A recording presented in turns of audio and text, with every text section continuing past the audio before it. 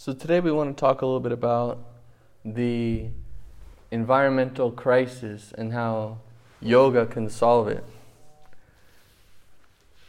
So, when we speak of the environment, we think of that place which we inhabit, right?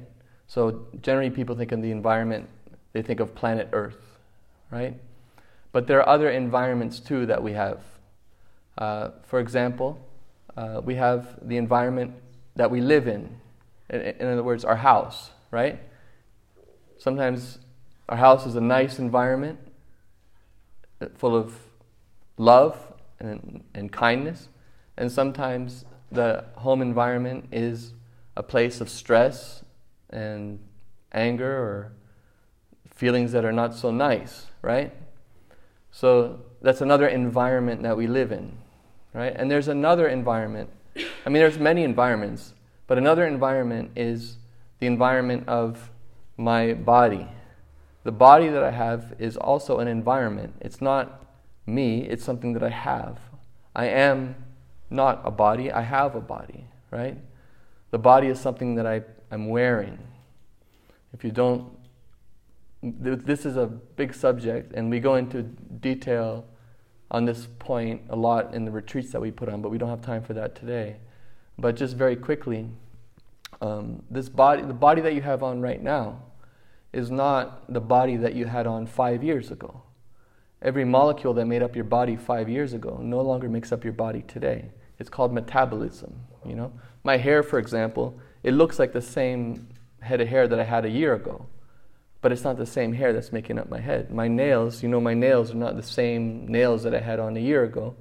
It's a different nail that I have on right now, right? Because the old nail, I clipped it off and the new one grew. So the whole body is going through this process of metabolism. It's not just the skin, or not just the hair or the nails, the whole body, the skin, the bones are even doing that.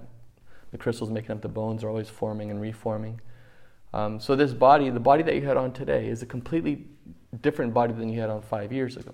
But you remember, you existed 5 years ago, right? Every one of us can remember if you can do a meditation right now, just think about where you were 5 years ago. So that was 2013. And how old your body was at that time. And you can remember being there, doing things, right? 5 years ago, everybody, yeah? And you remember doing things today, right? But you're the same person that was there 5 years ago that's there today. It's the same person. And 10 years ago, 15 years ago. But the bodies that you had on, that you were wearing then, are different bodies that you're wearing now. It's not the same body, okay? So this is a huge subject, and we can go in on it deeper. If you guys are interested to learn more about yoga philosophy, we can, at the end of the lecture, I can tell you how you can learn a bit more about this stuff. But the body, the point here is that the body is something that I'm wearing. It's not me. It's my environment. Okay. So our environments, whether it's the planet we live in, the home we live in, and our physical bodies, become damaged due to the way in which we see them. In other words, do we see our bodies, our home, in other words, our relationships with those people in our family, and the world, do we see those things as something that I can get as much out of as possible? In other words, do I have an exploitative mentality towards my body, my friends and family, and the world? Do I see it as something to give me pleasure, in other words? Is it do I see that as my source of enjoyment, you see? And how much do I see it as a source of enjoyment? Or do I see it as something to take care of? It's two opposite things. If I'm looking at my friend, for example, or my family member as somebody to exploit. You guys know the word exploit? It means to use for my pleasure, right? Do I see this family member as someone to use for my pleasure, or do I see him or her as someone to take care of? You see, it's a whole different mentality. It's a completely different. Sometimes it might be I see them in one way, and sometimes I might see them in another. It's not necessarily, one way, but what's predominant, you see? So when we treat our environments with a sense of care and love, then those environments flourish. But when I see my environments as something to exploit, then it ruins those things. It ruins those relationships. In other words, if friendships don't last very long if there's no care and love there, if there's just exploitation, if there's just, what can you give me? You see? That causes problems, right? So, the problem is, in our modern society, we're trained to look at things in an exploitative way. And this exploitation mentality is so prevalent in our society. It's wreaking so much havoc on all our environments, on our bodies, our family relationships, and the planet, you see. For example, I recently saw a documentary on, I'm not going to tell you what it is yet, but it is a particular substance. And 3.3 million people a year die from using this substance. 200 different kinds of illnesses are caused by using this substance. 16% of all hospital visits are related to using this substance. Does anybody know what it is? Huh? Sugar? Maybe, but that's not the one I'm thinking of. Alcohol.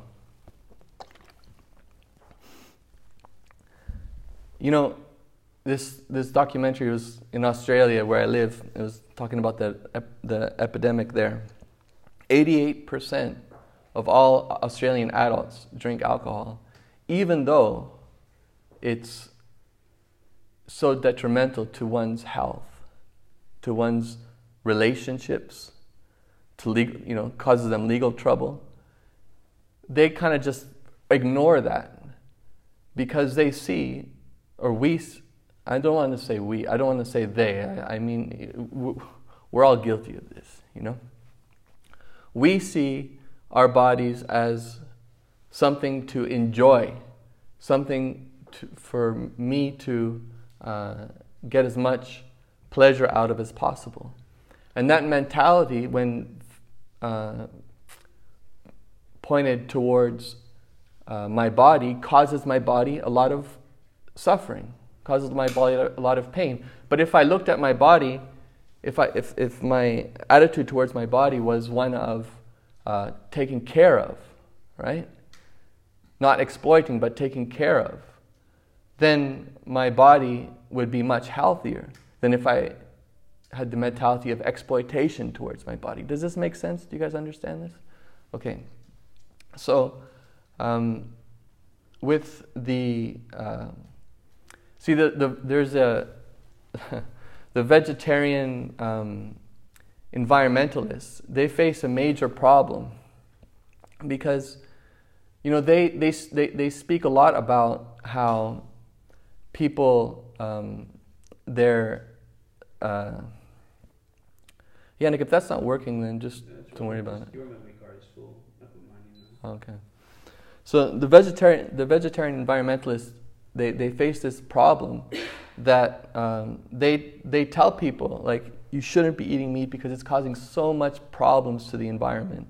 Like, for example, this documentary that I watched said that 51% of all greenhouse gases come from the livestock industry. This was I think it was a United Nations report or a World Health Organization report, that 51% of all greenhouse gases come from that. And the livestock industry is using something like 70% of all available fresh water. It goes towards the livestock industry so people could eat the animals, right? So it's using up, it's not sustainable. It's using up so much of the world's resources.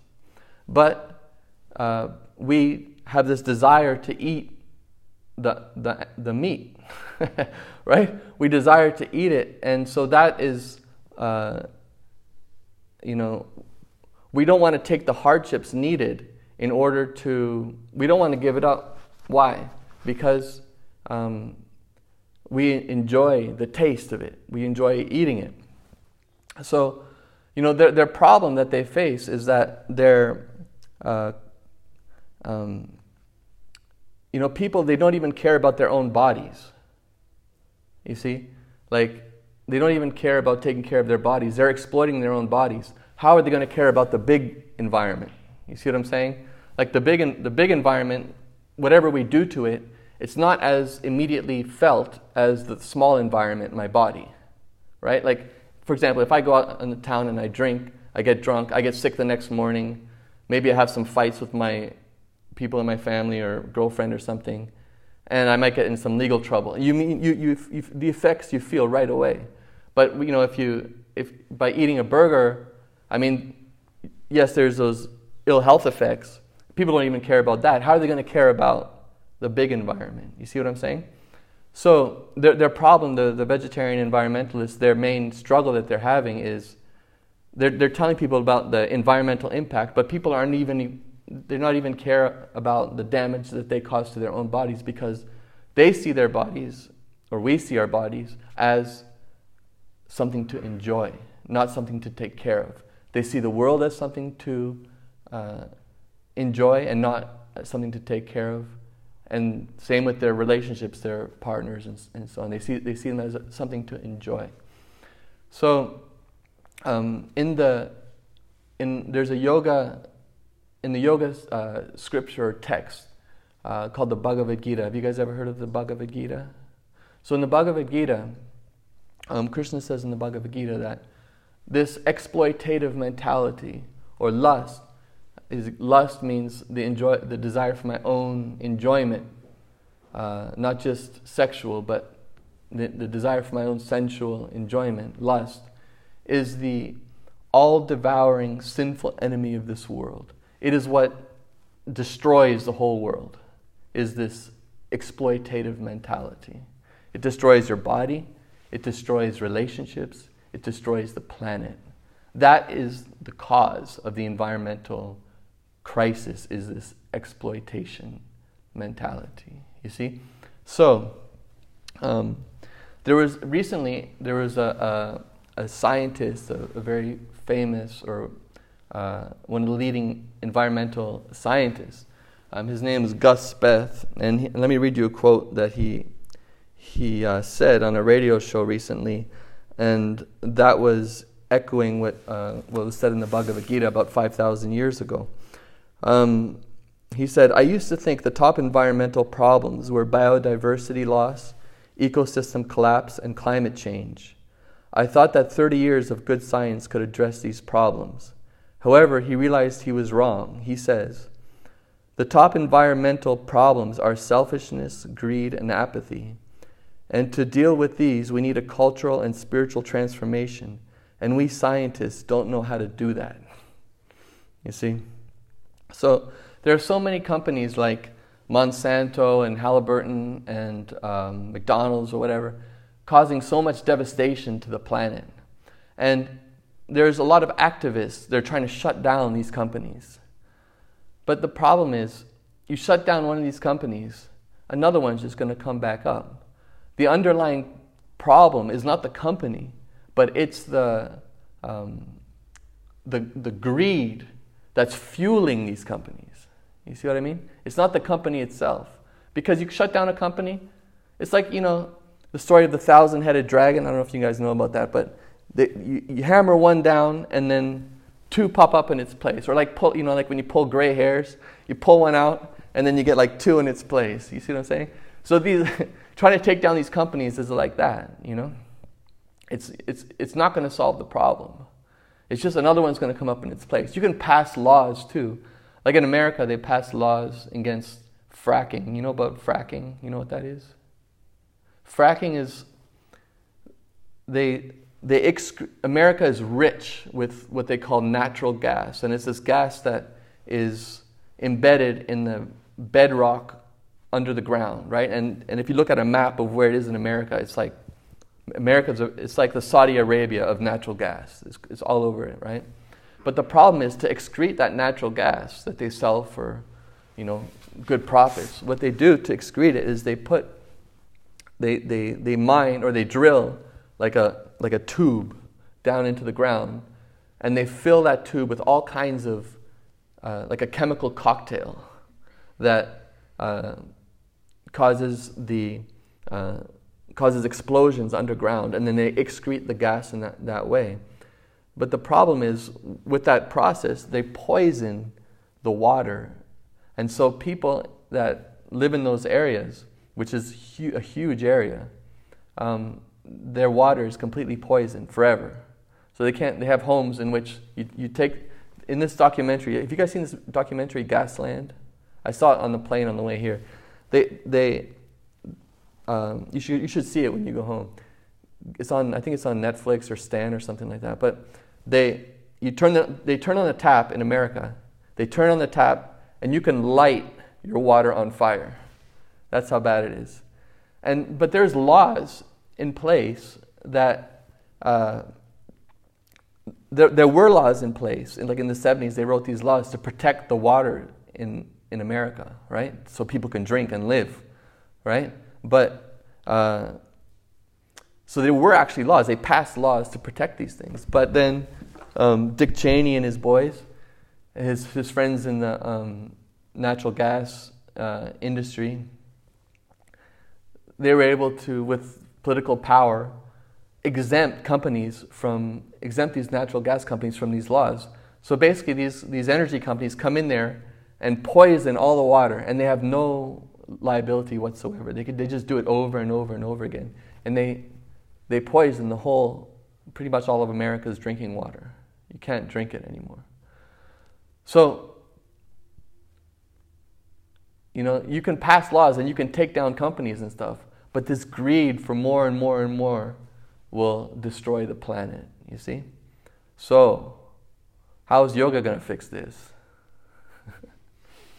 So, the yoga system is a system it's a practical, yoga, first of all, it doesn't mean stretching exercises. The stretching exercises that are called yoga asanas are simply a small part of the yoga system. And it's part of a system of yoga we don't even practice. I don't even practice. Part of a system of yoga called Ashtanga yoga. And the purpose of those stretching exercises were to make your body comfortable so you can sit in meditation for long periods of time. But we practice another form of yoga called Bhakti Yoga. And the Bhakti Yoga process is a process that anybody can apply. It's a very simple process. Anybody can do it. You don't have to be a yogi living in the Himalayas. You can be a regular person. And just take on simple practices in your life, and it will bring about happiness in your heart. And this happiness in your heart will make it so you will not need to exploit so much, right? Because after all, why do we exploit? We exploit because we want pleasure. We want happiness, right? We need these things, right? So when we're feeling empty inside, then we look at others, we look at our bodies, and we look at the world as something to fulfill that need. You see? So the purpose of Bhakti Yoga, and actually all yoga paths, is to bring a person to a point of self-satisfaction. So he is not so much needing. In another yoga text called the Sri Upanishad, one of the mantras in the Sri Upanishad states that everything animate and inanimate that is within the universe is owned and controlled by the Lord. One should therefore accept only those things necessary for himself, which are set aside as his quota, and he should not accept other things, knowing well to whom they belong. So, actually, this is advice given to how a person should live, so he's not causing havoc on his body, on his relationships, and on the world. In other words, the solution to the environmental crisis is very simple. Now, please, sit down. You guys are all sitting down. Nobody's going to pass out, hopefully, in shock. The secret to solving the environmental crisis is simple. It's just live simply. Take only what you need, and don't endlessly strive for more and more and more and more. It's very simple. And you treat your body, treat others, and treat the world in a attitude of love and care. That's all. You see? Why is it so difficult to do? It's difficult to do because we're empty, because we're not happy inside, we're not satisfied inside. So we just power on drinking, abusing this and abusing that. It's due to an inner emptiness, an inner lacking. So this is what the yoga system is for, is to make you experience happiness, satisfaction within your heart. So you don't need to do this on and on. Because this exploitative attitude is not sustainable. It's not sustainable for your body, it's not sustainable for your relationships, and it's not sustainable for the world. Okay? So, is this clear? You guys understand? So, does anybody have any questions?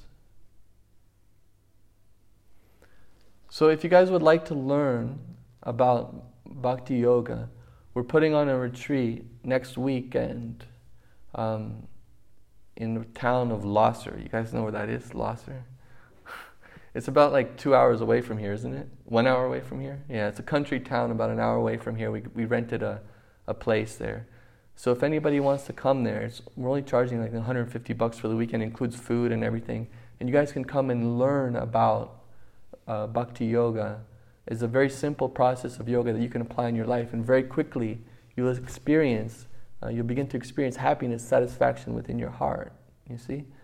So if you'd like to, you can.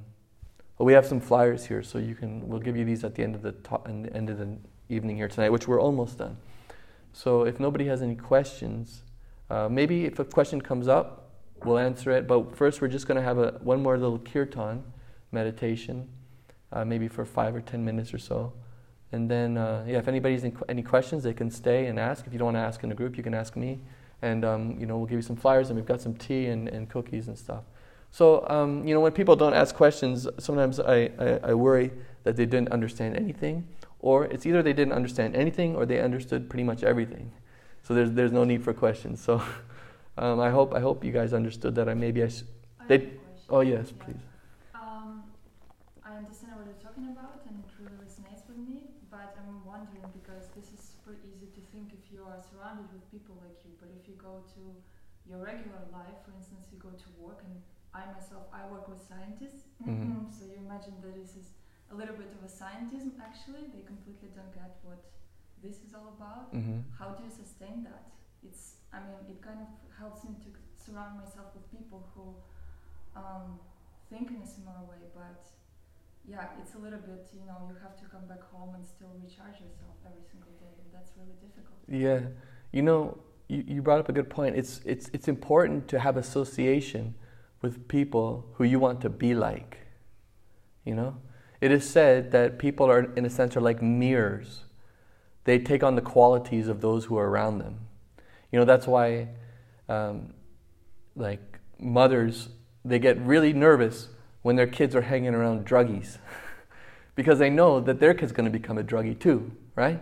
So it's very important for the parent for their kid to associate with kids that are good influences, right? So we're like that. We're just like those kids. We become like the people that we associate with.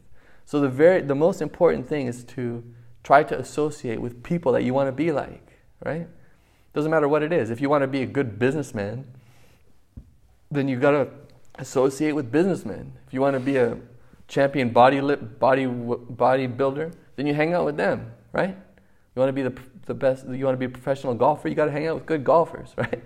So if you want to elevate your consciousness and have some spiritual life, spiritual realization, then you must work to find this association in one way or another. You see, and if you want it, it will be provided for you. That's just the way things work. Okay? Does that answer your question? Yeah. Yeah. All right. Anybody else? So anyway, we have that retreat, so there's your opportunity if you want, for now. So, okay, so we'll just have a little kirtan, and then, you guys are welcome to stay and chat and whatever. All right? We cool? All right.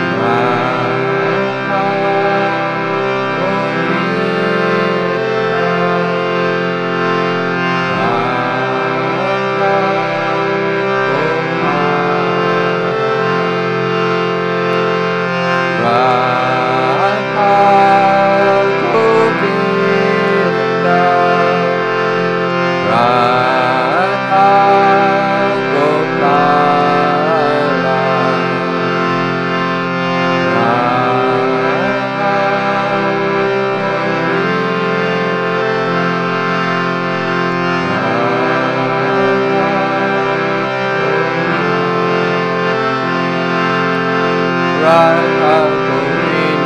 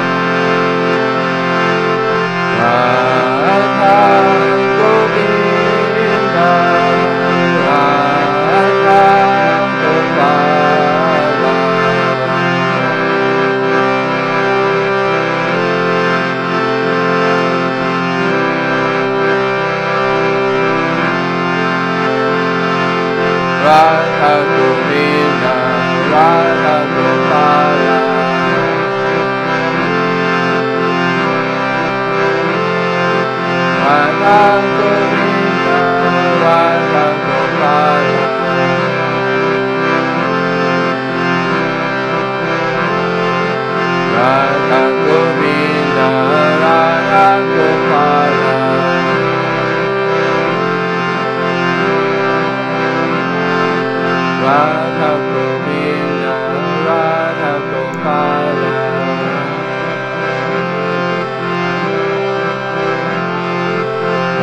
Radha Govinda, Radha Gopala.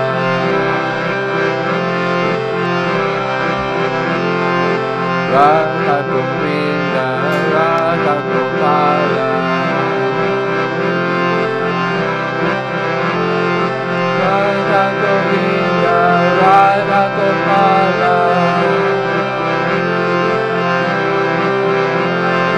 Radha Govinda, Radha Gopala.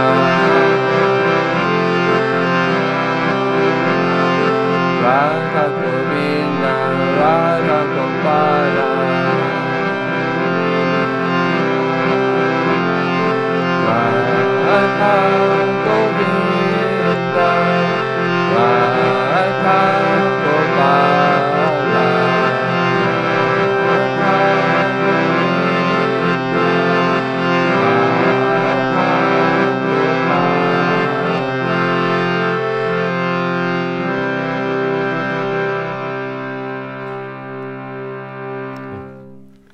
Thank you very much.